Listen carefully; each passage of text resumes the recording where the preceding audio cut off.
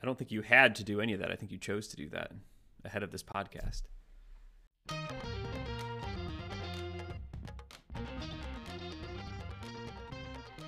Welcome into another D3 Datacast. I'm one of your hosts, Zach Snyder, and I'm joined by the other host, Matt Snyder. How you doing, Matt? I'm doing great, Zach. We're back. We had games. We watched games. I was in a gym. I was watching live streams. We had cameras swiveling the wrong direction, not keeping up with action. Everything is in mid-season form, and I'm glad to be here. We're here in mid-November, which means it's time for two things: plaid flannel and Division III basketball. And we got both right here on this podcast. Zach, I thought we'd jump into this and just kind of, we're learning about the teams. We're learning about the season. We had a preseason top 25 poll, but now we're seeing games. And just as a way to jump into our discussion, who do you think won the week? Who is one of the most impressive teams to you? Who do you think came out of this opening, whatever we had, 5 days? And who do you think was the grand champion of the first week of the basketball season? Yeah, I don't know if I would say grand champion, but I'm going to go a little off the board here. We spend a lot of time talking about top, big boy programs, big boy conferences, and sometimes there's a lot of other good teams, good conferences that go under the radar and aren't talked about as much. So I found one of those teams that I think is worth talking about here, and that's UW Superior, Matt, because the kind of week that they had. They finished off a 3-0 week, perfect 3-0 week, with wins at McAllister, and then home wins against UW La Crosse and UW River Falls. Right? So, I mean, UW Superior, it's the one UW school, not in the WIAC, kind of often the forgotten UW school. But here they have 2 wins over WIAC opponents, and then a really good win at McAllister, who's expected to be competing for a MIAC title. So good work out of UW Superior. Definitely earned the mention here. I'm sure they're feeling great about their week. Good job, Yellow Jackets. Yeah, some maybe unknowns about what UW La Crosse is going to be this season or what UW River Falls is going to be. I think McAllister had some good expectations. I think they're dealing with maybe a big injury, but still, that's 3 great wins for UW Superior, and I think they're going to be one of those teams right at the top of the UMAC, and I think they've shown they can beat some of those other teams from big conferences right away. So I agree with you, Zach. I think that's a great pick. I think I'm going to go with a little bit more of an obvious pick, and I'm going to take Wash U as a team that I think won the week. I was ready to say the entire UAA, and then Swarthmore banked in a 3 and beat NYU, and so NYU split the weekend series at the Scholars Classic. But WashU had a great showing there. They were 2-0 against the top teams in the Centennial Conference. They defeated number 11 Swarthmore 76-56 on Saturday, a 20-point win against Swarthmore. That was huge. Then today, Sunday, as we record this, they had just defeated Johns Hopkins by 6 points, 67-61. I had WashU at number 11 going into the season. I had them very strong. And right now, if I had to make a new top 25, they'd be in the top 10 somewhere. They're definitely moving up for me. I think WashU had some of the strongest results of the teams.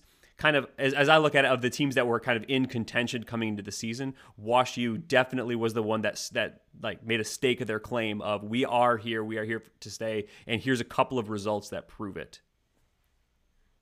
Yeah, very impressive. There was a lot of eyes on that Scholars Classic, and the UAA comes out looking pretty good, not quite unblemished, but a strong performance there from the UAA against the Centennials there. Matt, we do have one additional special won the week shout out that we want to send out to North Park head coach Sean Smith. Matt, the North Park Vikings got a season opening win at Lawrence and then had to play a back-to-back with an exhibition the next night against SIU Edwardsville, and they acquitted themselves very well there, playing a very competitive game into the second half. But the notable thing about that one was that head coach Sean Smith was not on the sideline because the family had welcomed the birth of a baby boy. So congratulations to Sean Smith. There's good things going on in the basketball court and good things there in the personal life as well. So shout out to Coach Smith. And, Matt, they finished off the week, North Park did, with another win over Marion. So a solid week all around. Hard to beat a week like that. Yeah, Vikings look good. I think they're good. I hope everyone's doing well in the Smith household. Baby's doing well. Mom's doing well. So congrats to them. And I think the Vikings are a team that looks very strong as we head into the season here. Yeah. So, Matt, we started the season officially on Wednesday, and the season got off to a very fast start with about as top of a matchup as you could hope for on an opening night, with preseason number one Christopher Newport uh, playing a top 10 road game there at Hampton Sydney. Mac, I think any conversation about how was your week watching D3 hoops has to start with opening night there, and that being the headlining program. Uh, so uh, that was a game in our picks, and I think, all kind of expected a close game, and that's not what we got, and it was not in the favor of the number one team, with Christopher Newport falling at Hampton Sydney rather convincingly. What are some kind of thoughts on that one, maybe overall, and then just as you were watching that game? Yeah, all the credit to Hampton Sydney. I think they really dictated the game, in my opinion, from start to finish. They had a great crowd there, a nice atmosphere down there at Hampton Sydney, and Christopher Newport, to me, when I was just watching that game, they allowed Hampton Sydney to dictate. I think Christopher Newport too often, in my mind, maybe settled for some maybe quick offensive possessions, or some just maybe the first shot they had, maybe not the best shot opportunity they had. Hampton Sydney was forcing them into some tough looks. I think that's going to be a great team. I had Hampton Sydney highly ranked in my preseason ballot, and they looked like that team. But Christopher Newport was not the team. We didn't see the team that had just cut down the nets in Fort Wayne last March. They had a lot of those players returning. Now, maybe some caveats here. Colin Hines and Ian Anderson, I think it was, went down with injuries at some points during this game, and then we didn't see them play the next two games, so they were dealing with that. But even still, just to see kind of Hampton Sydney handle that game pretty much from start to finish, and Christopher Newport not really be able to find much of a swing. I was just surprised. Not that Hampton Sydney was good, but just that we didn't see maybe a little bit more from Christopher Newport. And I think we're going to have probably more conversations throughout this podcast about the things that Christopher Newport maybe did or didn't do this week. But yeah, Hampton Sydney looked great. They looked like that. Definitely top 10 team, maybe top 5 team that I kind of think that they are. And I think there's questions about Christopher Newport now with their opening night that we're talking about now. They had another loss, already 2 losses in week 1. They only had 3 losses all season last year. So, maybe they're not the team that we thought they were necessarily. But I think opening night was about Hampton Sydney and about the great things that they did, and about their very deserving mark, I think, now toward the top of Division III and as one of the ODAC favorites going into the year. Yeah, I agree with you overall there. It felt like for large stretches of the game, there was just not a lot of rhythm really from either side, and then it hit a point maybe late in the first half, and then it was certainly, as Hampton Sydney was able to extend the lead in the second half, that the Tigers reached a point where they finally got some shots falling, and it just like never really happened for Christopher Newport. And it was just it was kind of strange. They never really seemed to be able to settle into kind of what we saw from them when they were playing some of their best ball at the end of last year.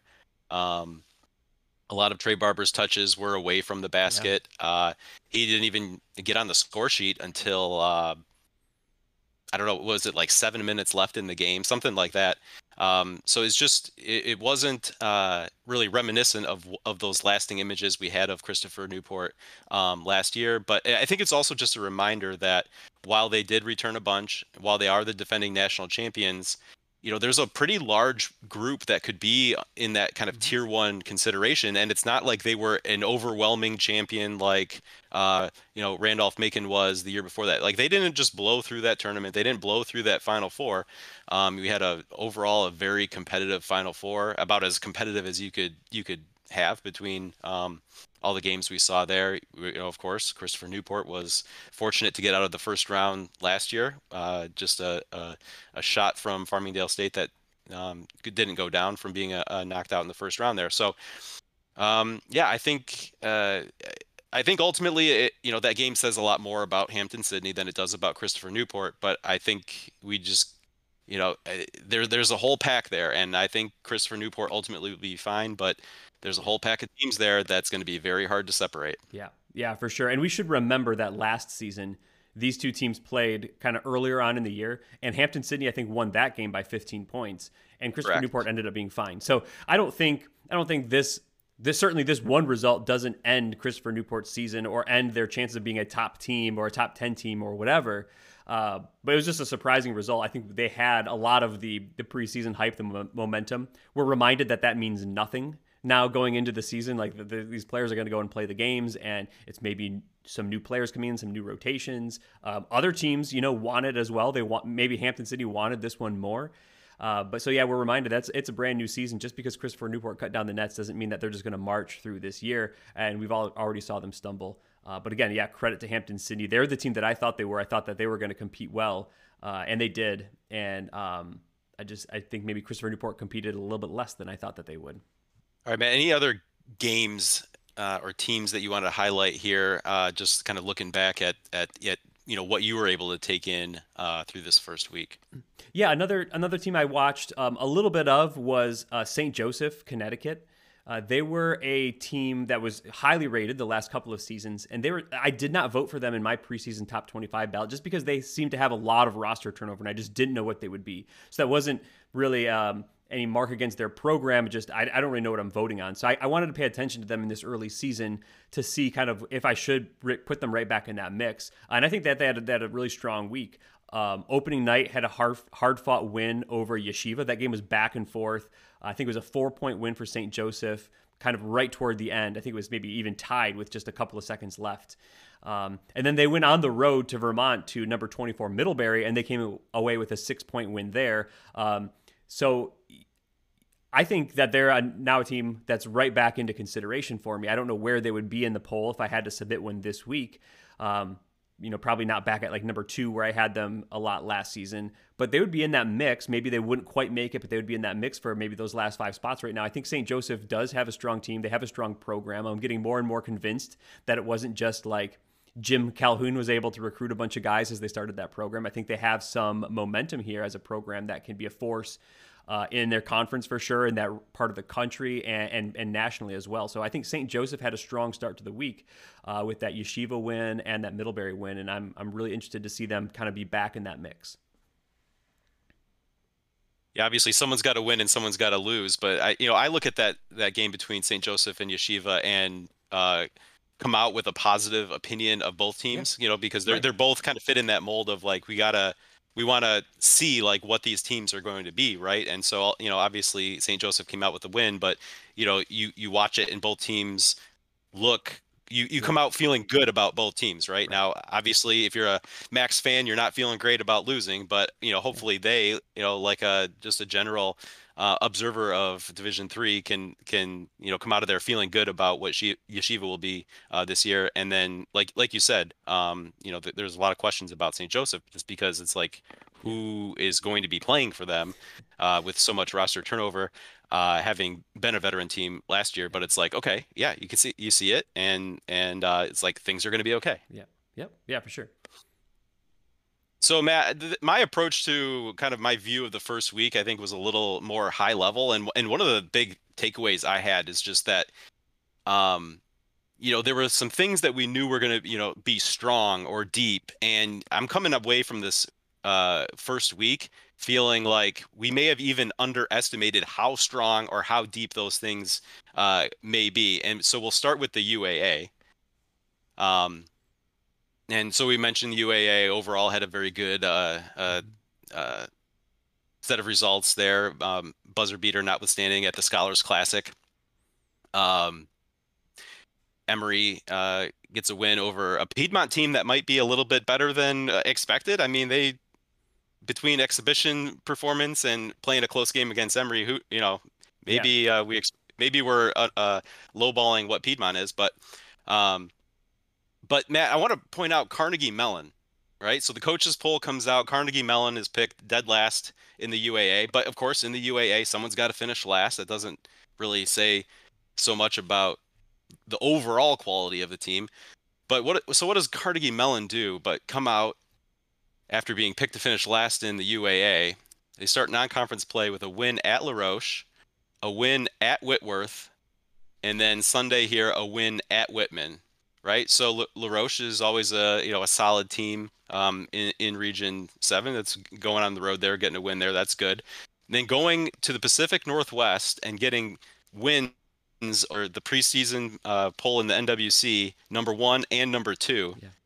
Yeah. That's the team that got picked to finish last in the UA, going out there to taking out both of the top 2 favorites in the Northwest Conference, right? So that's what the UAA is going to be this year. Yeah, and the Now Northwest let's take that. Conference, not a bad Right. league, and we're talking about the bottom of the No. UAA, and they're a solid conference out there. So we knew that there was going to be a really good team there, or a good tier at the top, like top half of the UAA. And Matt, that bottom half, they might be just as formidable if you stack them up against the top of Yeah. most other conferences. Yeah, I So looked. we've seen it here. We've seen it here with Carnegie Mellon going out and taking out the top 2 in the Northwest Conference. I believe heading into Sunday, we're still early, right? So the computers are not quite calibrated, but heading into Sunday, I think all 8 UAA teams were in the top 65 of the Massey ratings. So like the computers are already like, yeah, these are all like really great teams. We have 8 teams in a conference that are basically tournament caliber, if you want to think of it that way. They're like in the top 64-ish of the whole country, and that's crazy. And then similar thought, Matt, we knew Region 7 was stacked, right? Getting ranked in Region 7 is going to be difficult. A lot of good teams, a lot of depth. And then you take into account kind of just some of the results we saw this week. Marietta beats Christopher Newport, right? Carnegie Mellon goes 3-0, including, those 2 wins we talked about in the Northwest Conference. Heidelberg beats Bluffton by 40 and Penn State Altoona by 45. Now, not like grade A wins over, brand name programs or whatever, but when you're beating teams by 40, by 45, like those are big numbers that you have to take notice of. So I think you take all the teams that we expected to be like in the mix in Region 7 and just like try to make a top 7 ranking and then start looking at the teams that are going to be beyond that. Like you could make probably a top 10 that would be competitive, those teams 7, 8, 9, 10 that are going to be fighting for that last spot are going to be just out of the regional rankings in Region 7. They're going to be like mid-region ranked teams in most other regions, right? We knew Region 7 was going to be stacked, but some of these teams that we figured on being a little bit more on the fringe, maybe like a Marietta or a Heidelberg, already are putting up just performances that make you take note. And for as much as we already knew that Region 7 was stacked and it's going to be difficult to get ranked, like it's already looking even harder than it was just based on what we thought. Yeah, you're talking about a lot of these teams that weren't even receiving votes maybe in the preseason or receiving only a few votes, had strong results, probably could be getting more consideration if we had a poll this week.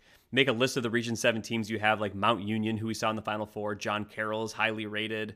Marietta now is definitely on the map. You have Calvin, you have Trine, you have Wabash. I probably already named 6 or 7 teams right there. We haven't even gotten to like Heidelberg or Hope or Worcester or anyone else in the NCAC besides Wabash. Like there's going to be, and I've probably left teams out just saying off the top of my head, but there's like I think you're correct. There is probably at least 10 teams who could be ranked in a lot of other places in the country.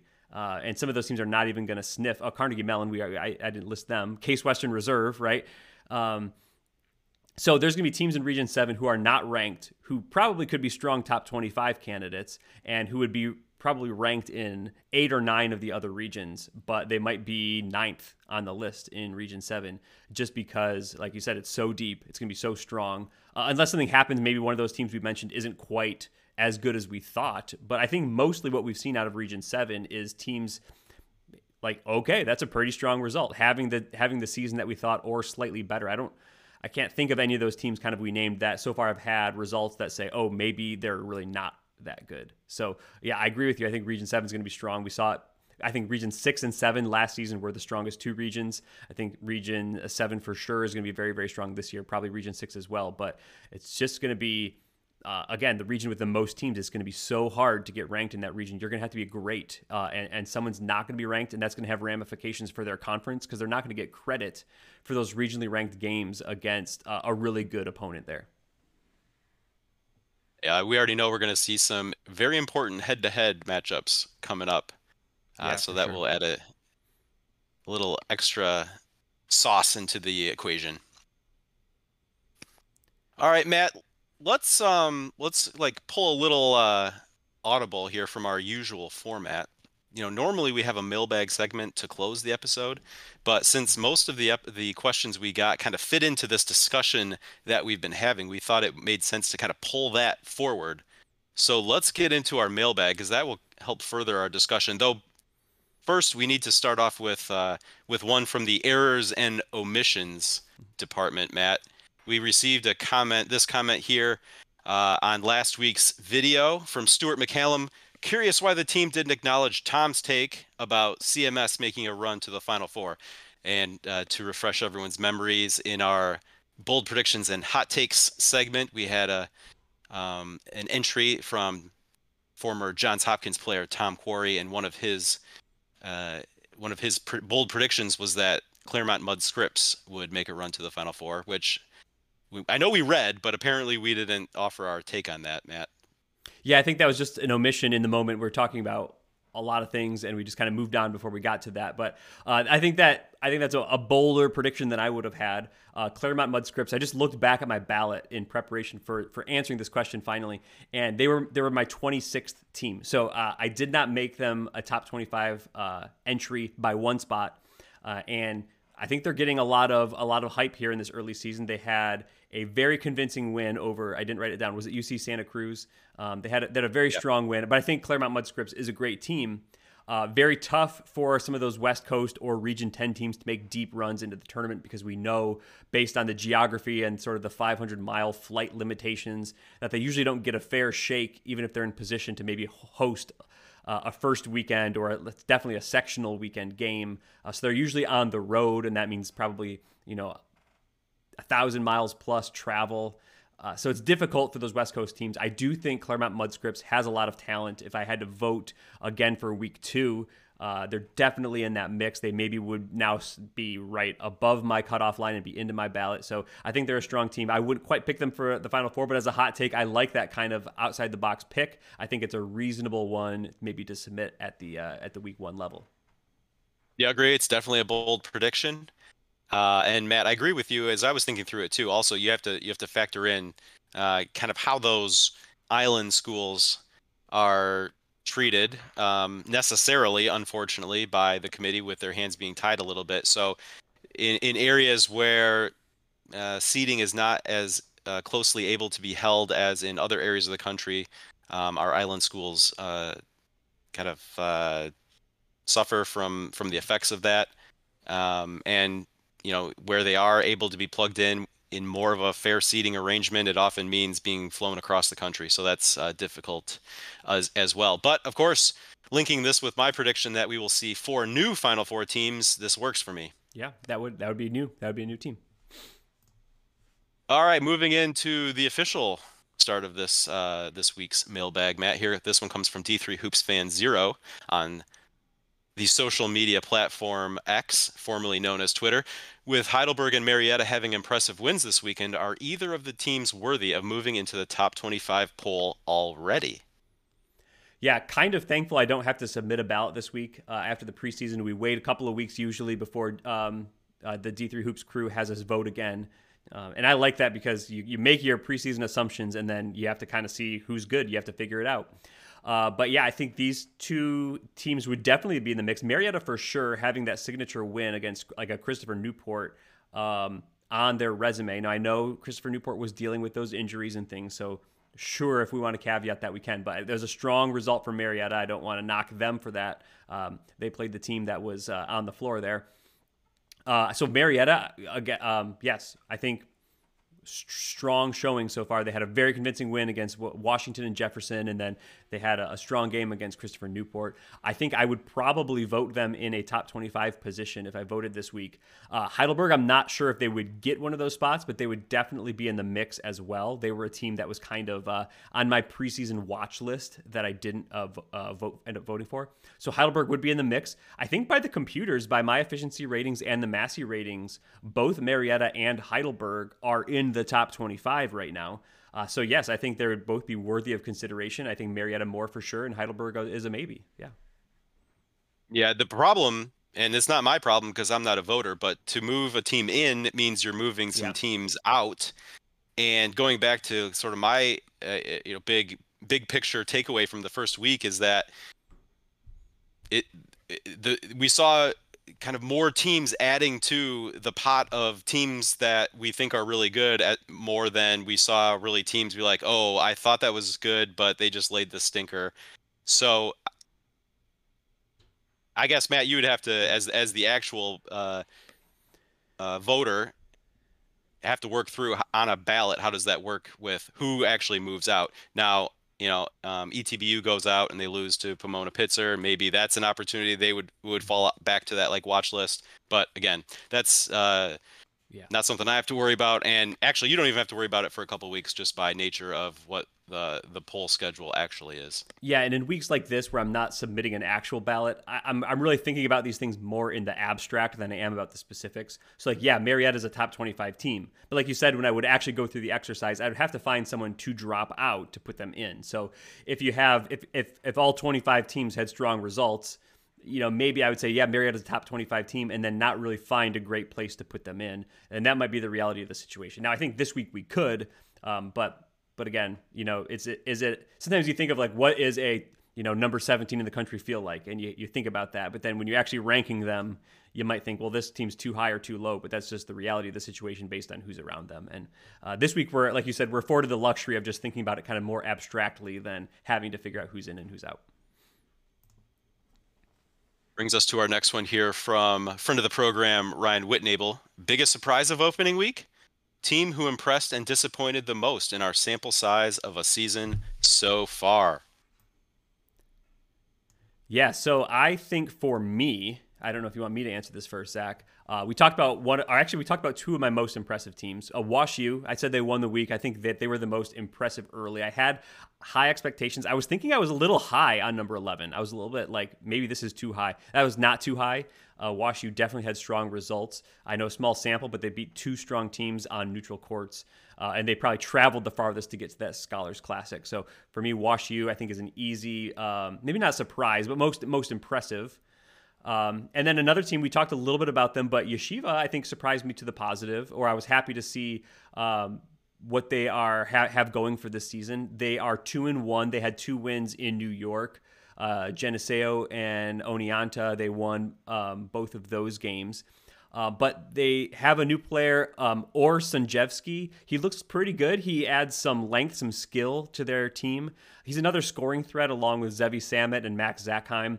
And to me, just watching, I'm not like a huge eye test person, but me watching Yeshiva play in parts of, I think, two of those 3 games, they look to me a little bit more of a complete team than we saw last year. Last year, I think there was times of like, well, Zevi's going to have to score 30 here, or else it's just not happening. And maybe like Oren Batesh is going to hit a 3 or something like that. But other than that, it was like some games had to be the Zevi show. I feel like this year there's maybe more pieces to that puzzle. I feel like maybe there's a little bit more length, a little bit more size. Maybe they're not going to get out rebounded by 40 every night. Maybe it's not going to have to be Zevi just forcing up threes to make all the offense. And I know I'm unfairly characterizing their season last year, but sometimes it felt that way as an outsider watching. This year, it just so far looks like they have more parts and pieces, and they can kind of run the type of team, the right type of offense they want to run. And I'm excited to see that. I'm excited for that program. We know like the Ryan Terrell, Gabe Leifer years were great, but those players eventually graduate and move on, and maybe the next wave is here as well. I don't know if you have some impressive teams, or if you want me to get to my disappointments right away. No, I don't think I have anyone else to add from what we've already talked about. I think Superior is the off the radar one that more people should take notice of. But so I'll just put another plug in for them. Yeah, and then I think for me, like disappointment, Christopher Newport starting 1 and 2. I think that's a little bit disappointing to be a near unanimous number 1 and just kind of stumble a little bit out of the gate. We talked about their difficult stretch, the difficult schedule. They went out and had to challenge themselves in the non-conference because that's their whole schedule. Coast to Coast doesn't offer conference play, and they're getting those regionally ranked games or teams that they expect to be in the mix. So credit to them, but they haven't quite won those games yet. I expect Christopher Newport to be fine to find it. They have too many good players for it to be a struggle all season long. So I'm expecting Christopher Newport to be right there in the mix, to probably be the Pool A in the Coast to Coast, and if not the Pool A, to probably be in Pool C consideration. So no real worries about Christopher Newport long term, but just for a week one disappointment, I think for me, I have to mention them again there. And then another disappointment for me, a team that made my top 25 ballot was Barry, and they played one game this week and they lost to Belhaven by 7. And I don't know a lot about Belhaven, but they were like a number 150 or 200 type team last year. And assuming it's something that's similar along those lines this year, like Barry going out and losing that game by 7 is just not maybe what I wanted to see out of a team I voted in the top 25. So maybe a disappointment there for me. Oh, you talked about finding opportunities to move someone out to be able to move someone in, and maybe that's one. So that's maybe an opportunity. Yeah. Yeah. So I think I think probably starting 1 and 2 is a disappointment for Christopher Newport, but I think right now I choose to look at those games saying more about Marietta and Hampton Sydney than about Christopher Newport. But and right, I think there is enough returning that they should be fine. Yeah. Right. But I think for sure, any talk about their hold on the number 1 ranking is totally gone at this point, right? They're just another part of the puzzle somewhere in the top half of the top 25, still based on expectations. But again, I think that's more about Hampton Sydney and Marietta being really good, and maybe even better than we expected, than Christopher Newport. Well, and a team that was maybe in this position last year was maybe Mary Hardin Baylor. They did that California trip. They lost a couple of games early. I don't know. They maybe started 1 and 2 or something like that as well. They ended up being pretty well fine. They were in the tournament. They won. They hosted that first round opening weekend. They're a good team. They're a strong team. They're right there in the mix. As good as anyone basically by the end of the season. They are as well this year. I think Christopher Newport will be in that mix as well come the end of the season, just like Mary Hardin Baylor was last year. Yep. And then Mary Hardin Baylor had to go into that second weekend with Josiah Johnson having a broken hand. Right. Because he hit that game winner with basically unable to flick his wrist and somehow hit that shot. Yeah. Most disappointing for me was being sick and being pretty well knocked out for Wednesday and Thursday. So that was a big disappointment for me, and in the opening week of Division III basketball. All right, thanks, Ryan. Next, another friend of the program here, Matt Scott Peterson. What are qualities/properties of teams that we can learn about in an opening weekend that should change our minds about them?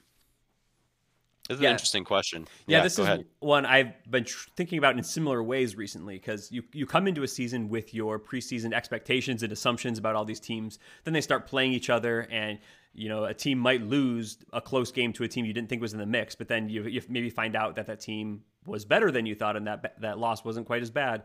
But how do we know this stuff, or like what makes us change our opinions about a team, change our expectations so early?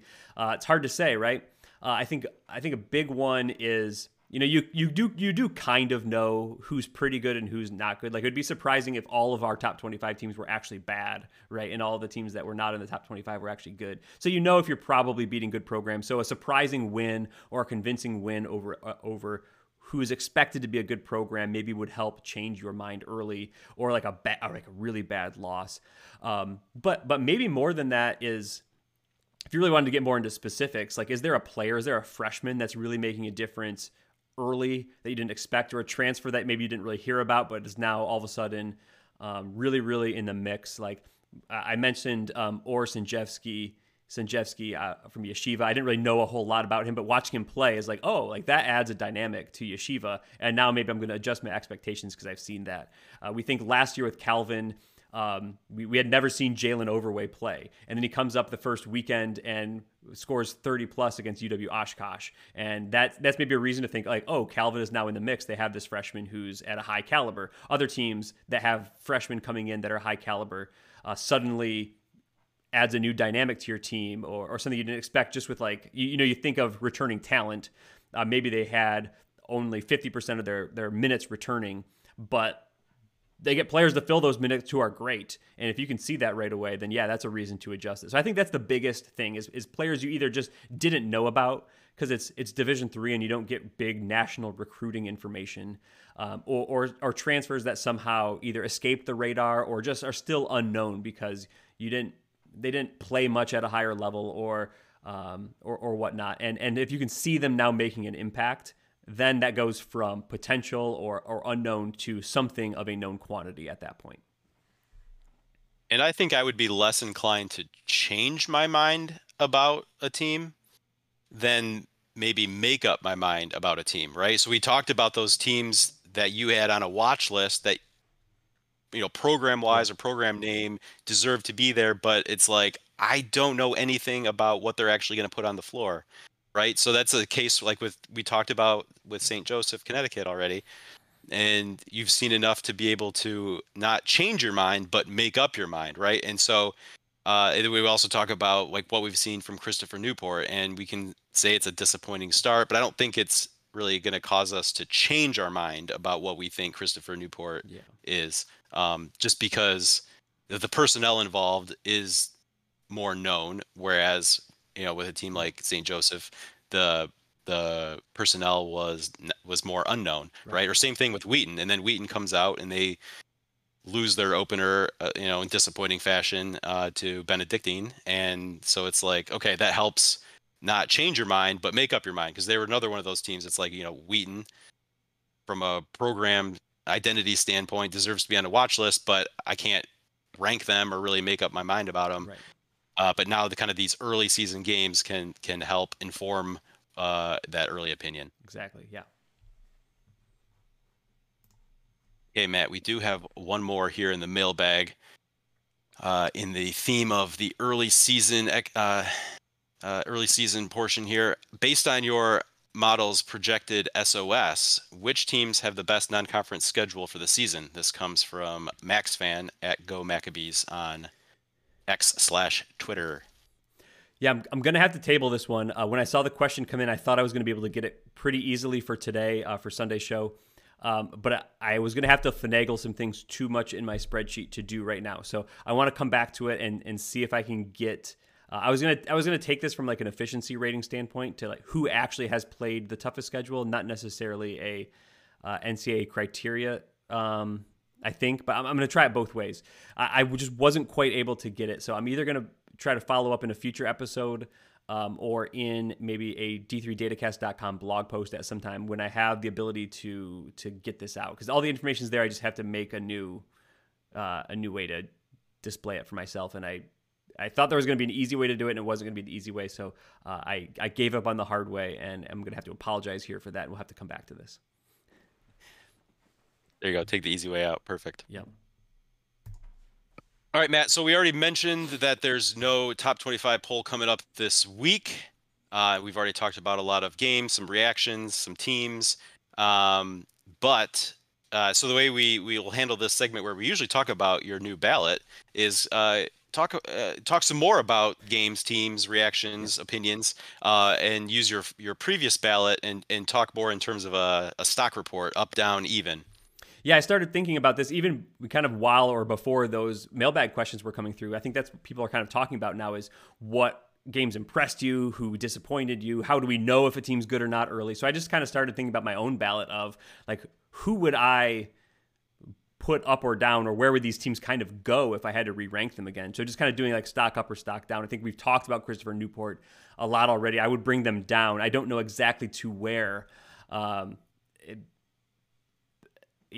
I don't know, like definitely out of the top 8 probably. And then at some point, maybe I'd roll them in after these results, not necessarily at 9, but probably above 20. So I don't know if that like 8 to 20, that's maybe where I would land Christopher Newport, somewhere in there. That's getting too specific for me now. Okay. So then Oswego State, UW Whitewater, I both had stock up. There's not a whole lot of room for them to go up. But part of that stock up is a little bit more confirming what I thought about these teams or my preseason expectation for these teams. Oswego State had 2 large margin of victories, SUNY Poly and RPI, big numbers there. I think Oswego State's great. I think they've shown, exactly what they're going to be so far this year. UW Whitewater had 2 convincing wins against MIAC opponents. They beat Gustavus Adolphus and they beat St. Mary's, Minnesota. So I think Whitewater's kind of right up there in the mix. Keene State, I just called even. They only had 1 result, but it was a very strong, a huge number win against Western New England. So whether you want to call that even or stock up for Keene State, I think they're kind of what I expected, but only with 1 game there. I just kind of called them even. Hampton-Sydney, a big up. Christopher Newport opening night, they just kind of hit him in the mouth early. And then, like you said, later in the game, things started hitting for Hampton-Sydney, and they just, won that game by 21. Then they came back Sunday, a 26-point win over Greensboro. I think Hampton-Sydney is showing, yes, indeed, they are good. NYU, I'm calling even though they went 1-1 at home at the Scholars Classic. They beat Johns Hopkins at home. The Swarthmore loss was a buzzer beater. Honestly, they should have won that game. That was a double-digit lead with like 8 minutes left. Down the stretch, I thought NYU, at one point they had maybe a 4-point lead with only a handful of seconds left. And you could tell that their intent was, we don't want to foul on a shot and give them free throws or accidentally get a 3-and-1 and tie it. But I think they played their defense a little bit too lax, and they just let Swarthmore come down and shoot a quick 3 and put it back in a position where they had to go to the line. I think they should have won that game. They should have handled the end of that game a little bit differently. But even still, again, Swarthmore, Johns Hopkins, good teams. So kind of close games, both ways, a win and a loss. I would still keep NYU kind of about where I had them. I'd say even. Oh, Williams is a down, maybe significantly down. They had a double-digit loss, 16-point loss at WPI. I do have WPI number 18. That was a road game for Williams, so not the worst thing in the world, but 16 points. Don't love to see it. They'd probably be a top 25 team, but we're going to have this season-long debate again about is Williams really good or not. I'm looking forward to that tremendously. They did bounce back and beat Dickinson by 32, but, again, the WPI loss does sting there. John Carroll, I will stay stock up. They beat SUNY Geneseo by 10, I think, at opening night. And that was a little bit of an result for me. And then they came back with a large number win against Oneonta on Sunday. So, I think John Carroll, with the Williams loss and maybe the Christopher Newport loss, could move up a slot or 2 for sure in my mind. Mount Union, I called even. They had an overtime win against Gwynedd Mercy, which I think had you and me both raise an eyebrow. I think we texted about that game back and forth a little bit, like, what was the deal with that? Don't know exactly what Gwynedd Mercy is going to be this year, but I was surprised to see an overtime game there for Mount Union. Then they came back and won by 24 at Chatham. So that was a more expected result there for Mount Union. Wash U, we talked about a lot. I think they're up. I think they had 2 great results, some of the best results of any team in Division III in the early season. So Wash U is up. Calvin, I'll call even. They had 1 result, a home win by 11 against Denison, a game I was at. I thought Denison looked strong. I thought Calvin played well. I think it was a good enough. It wasn't overwhelming result there for Calvin, but it was good. It was strong. I would kind of keep them where they are. They might probably float up a spot or 2 based on some results around them. But overall, I think I would keep Calvin pretty even. For sure. I'm going to even call Johns Hopkins at 13 even though they lost 2 games at the Scholars Classic. I think they were competitive in both. One was a true road game. I wouldn't penalize them too much. They would stay around those mid-teens spots, I think, for me. Swarthmore, similarly, I'll keep even. I would have maybe, there's a point where they had lost that WashU game by a lot, and then they were down double digits to NYU, and I was thinking, man, is Swarthmore are they out for now? Are they going to be out of the top 25? They came back and showed good effort in beating NYU, so I think, okay, yeah, they can maybe be around the middle of the poll. I think things can swing wildly this time of the year based on a few results because that's all we have. But I'd call them roughly even. Catholic is roughly even, an 11-point win over Mary Washington, a 5-point win over Stevens at home. I think nothing really bad there, nothing overwhelmingly good. I think kind of as expected maybe from Catholic.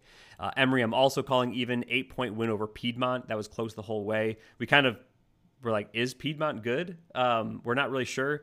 I think Piedmont was the team that almost beat Coastal Carolina in an exhibition game. Coastal Carolina is D1. Right. Emory's a team Yep. that beat two D2s in exhibition games, I believe. So, like, strong results in exhibition from Emory. Piedmont was like, okay, like maybe Piedmont's the team that's going to beat a D1. And then this was a game that Piedmont led at halftime, and then Emory in the second half kind of controlled the game and won by 8. So that was a little bit surprising, but like, you know, who knows what Piedmont is? So I'm just going to call Emory even. Emory even. Randolph-Macon, I think down. I wasn't sure about this one, but I think slightly stock down on Randolph-Macon. So they had a convincing win over Pfeiffer. Then they lost on the road by 5 to Virginia Wesleyan in a game that both teams scored only in the 40s.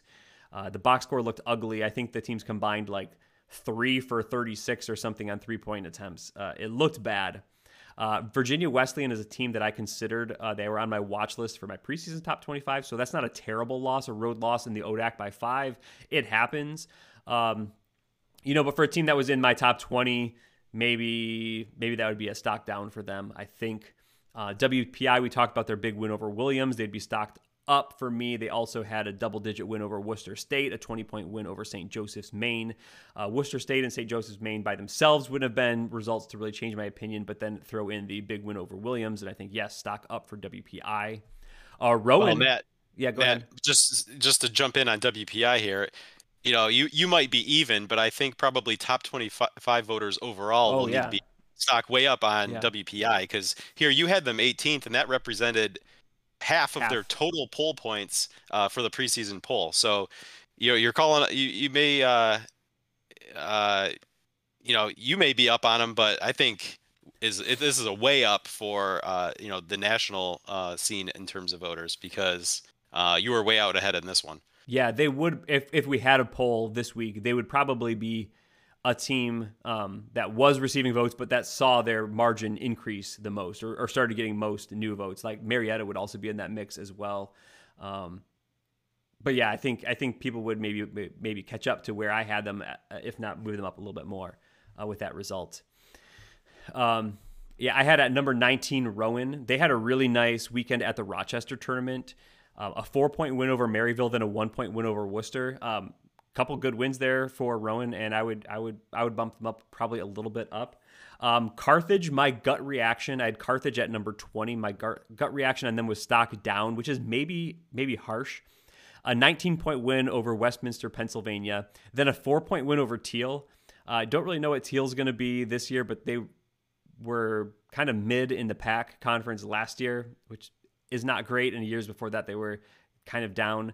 Not what you would expect a result from a CCIW favorite. A potential CCIW favorite. So I was like, 4-point win against Teal. Like, I know they've gotten 2 wins, 2-0.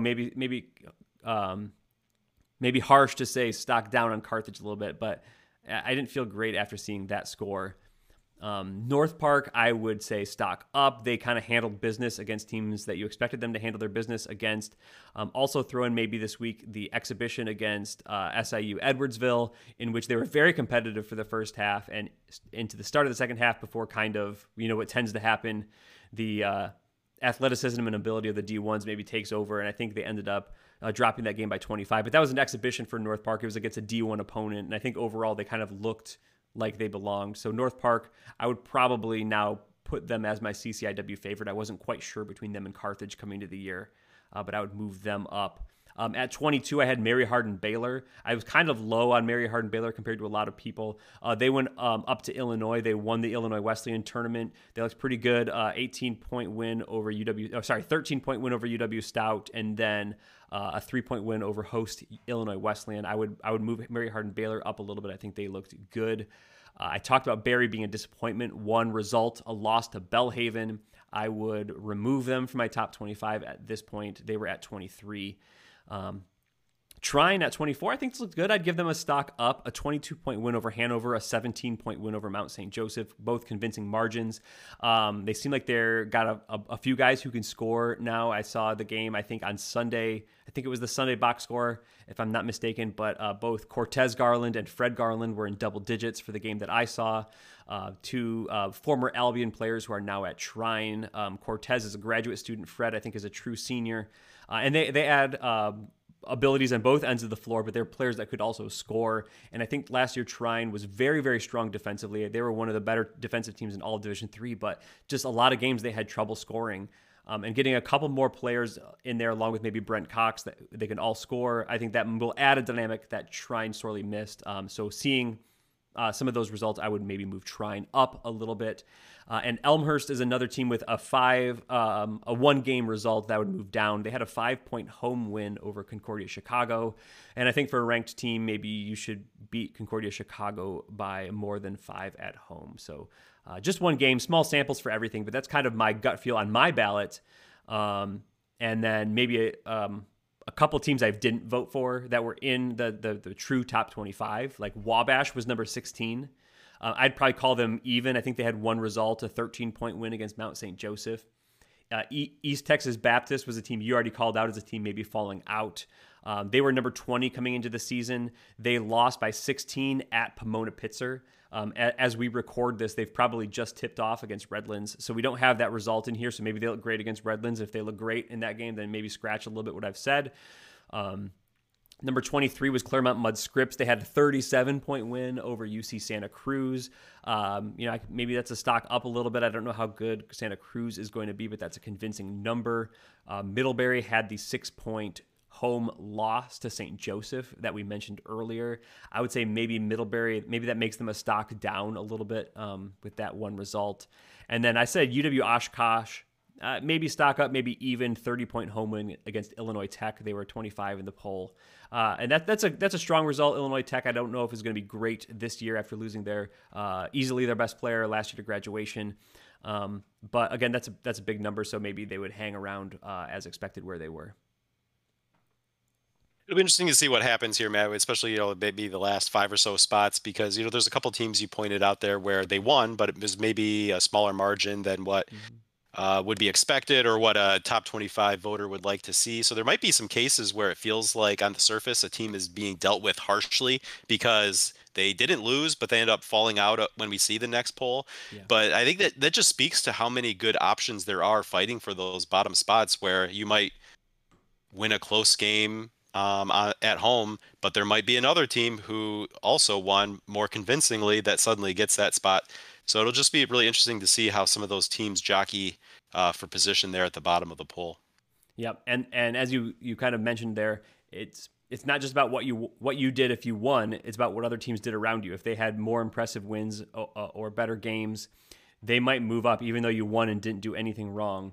That can happen. It's just an ordering of teams, and it's not a standings order, right? So if just because you won doesn't mean you have to stay where you are. You might move down, even though you didn't do anything really wrong about it. Yep. Ultimately, it's a big opinion poll. All right, Matt. Well, that's quite a bit. That's an action-packed first week, and you know what? The second week will be even better. So let's get into our review of the Week 1 pick slate that we had for last season, Matt. It actually started with the game of the week, but we'll get to that at the end. At the top of the page here, we had the matchup between Emerson playing at Colby.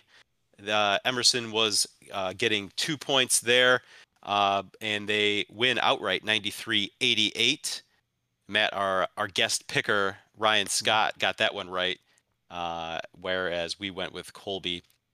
All right, East Texas Baptist was getting 2.5 at Pomona Pitzer. That ended up being a 75-59 win for Pomona Pitzer. But we were all on the wrong side of that one. So, I think you had made comment that we were guaranteeing someone a win with all the agreement that we had. And it turns out to be Pomona Pitzer was the beneficiary there. All right. St. Norbert, we had as a 5-point underdog at UW Eau Claire. Matt, when I made the pick, I said, I'll take St. Norbert straight up. But give me the 5, and that's what we have here. St. Norbert got the 76-64 win at Eau Claire. A game we talked about earlier, Wash U was a 76-56 winner over Swarthmore. Swarthmore was a 2.5-point favorite on the computer line there. We all went with Wash U and picked up that one. And then the D3 Datacast game of the week for Week 1, of course, was that opening night battle between Hampton City and Christopher Newport. Christopher Newport was the computer favorite by a point and a half, but it was a 74-53 win for Hampton-Sydney. And yours truly was the only one to go with the home team there, Matt. I pick up the point. So add it all up, and Matt, I'm off to a 3-2 start. You start under 500 at 2-3. I wear the crown for week 1, but we have week 2 picks to get to. Yeah, I think you actually split the crown with guest picker Ryan Scott last week. I think he was also 3-2, so you get each half a crown for that one. So week 2 pick slate here for November 13th through 19. I'll read the games, then we'll go one by one. The first game is North Park plus 2 points versus Wabash. This is a neutral site game. We have Middlebury minus 5.5 versus Redlands. This is a Great Lakes Invitational neutral site game. We have Keene State minus 3.5 versus UW Platteville. This one is also a neutral site, I believe, in Aberdeen, South Dakota for the Small College Basketball Classic. We have Emory plus 4 points at Guilford in a true road game for Emory. That game is taking place at Guilford. And then the D3 Datacast game of the week is Calvin plus 1 point versus Marietta down there in Springfield, Ohio, as well at the Great Lakes Invitational. So North Park and Wabash, Zach, who do you like in that one? Well, I like both teams. I think both are really good, but here I will take North Park. All right, North Park, and your bubble appeared on the correct one, so I was hoping that you placed those. I will also take the Vikings of North Park plus the 2. I think like North Park maybe straight up in that game as well, so we'll have to see how that one turns out. Middlebury and Redlands, Zachary. Yeah, too big of a number here for me. I'm going to go with Redlands.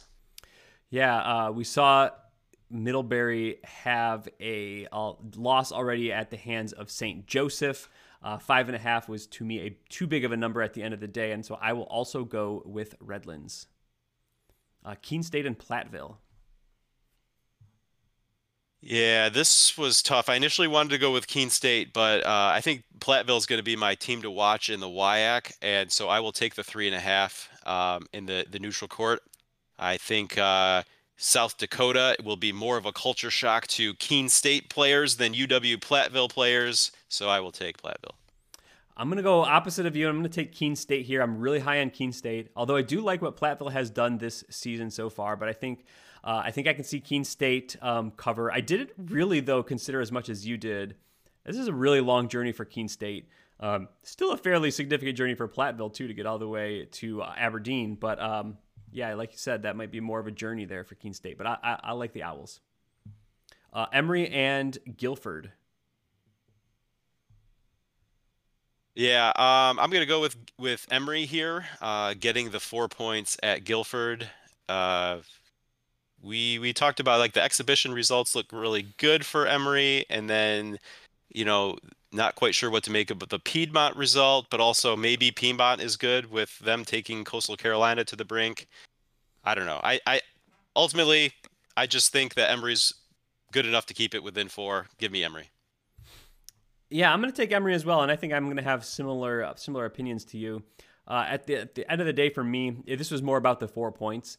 I think these are both going to be good teams. I think this is going to be a great game. But if you're going to, in a game I'm not really quite sure where to go, Emory for me is higher rated. I know it's on the road, but you're giving me the 4 points, so I feel like that's at least the home court advantage there. So I'm going to go with my higher rated team, and I'm going to go with Emory. And in our game of the week down in Springfield, Ohio, we have Calvin with only a 1 point, who is only a 1 point underdog to Marietta in this game. Zach, who do you like? Well, Matt, I love an emotional hedge, and with Marietta beating Christopher Newport, it would have been very easy for me to take Marietta. But traveling to this event, rubbing shoulders with however many, I'm sure there will be a good Calvin contingent there. I couldn't, in good faith, make the emotional hedge, so I will take our Calvin Knights. Yeah, this being a neutral site game, getting 1 point, it's not much. You're basically picking the game straight up, but it will you will get the push if you get the 1 point defeat. So I'm gonna pick Calvin here as well. I'm gonna go with our home team, even though they'll be won't be at home in this game. But I have Calvin number 12. The voters had them at number 10. We know we saw Marietta with a strong win over Christopher Newport. I think this is going to be a tremendous game. But I think my expectations coming into the season was that maybe Calvin was going to be a little bit stronger in this matchup, even though it was going to be close. And I think I still hold that. So with just the 1 point margin, I'm going to still go with our Calvin Knights for this pick.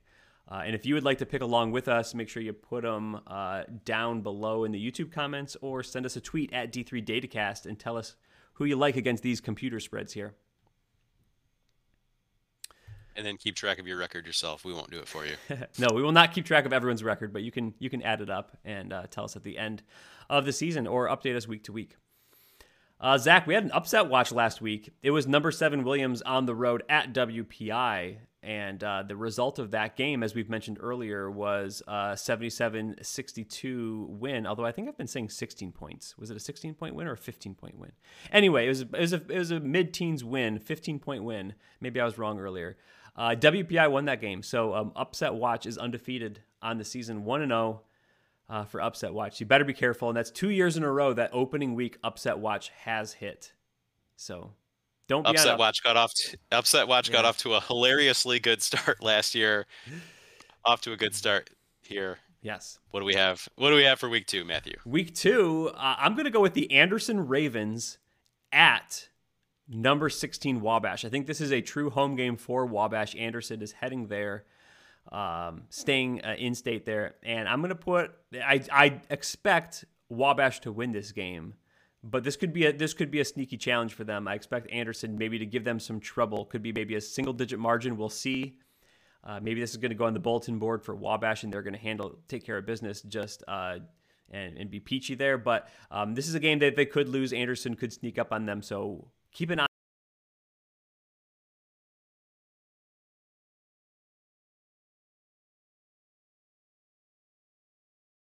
Here. That's Upset Watch. And that's the end of the episode, Matt. We have a new Great Job Team member on our Patreon to acknowledge here. Our thanks to Greg Lewis for supporting the D3 Datacast, supporting this show, supporting our endeavor to keep d3datacast.com free of ads and free of paywalls. All the information there is accessible to all because of the great support we've received from these fine folks here. If you would like to join them in supporting us, you can head to patreon.com/D3Datacast for more information. And Matt, one of the things we have for our Great Job Team members as well is that all of these episodes, as soon as they're uploaded to YouTube, are made available for our subscribers there. They don't have to wait for Monday morning. Yeah, they'll probably be up some point Sunday night once this episode gets live. So you can get that too if you join the Patreon tiers. We have 2 tiers. We have a $5 Great Job Team tier and a $3 Good Job Team tier. So if you would like to support the efforts of the show and of d3datacast.com and the data that we post there, then go ahead and subscribe on Patreon as well. If you cannot afford that and you would just like to share the episodes, you would like to participate in the YouTube comments, in the Twitter discussion, give the episode a thumbs up or rate the podcast 5 stars on your podcast app of choice. That helps us out a lot. We'd appreciate that too. We enjoy the games, we enjoy the discourse, and just enjoy D3 basketball, everyone. I think for the episode, we are going to sign off here. So for Zach Snyder, I am Matt Snyder. Good job, team.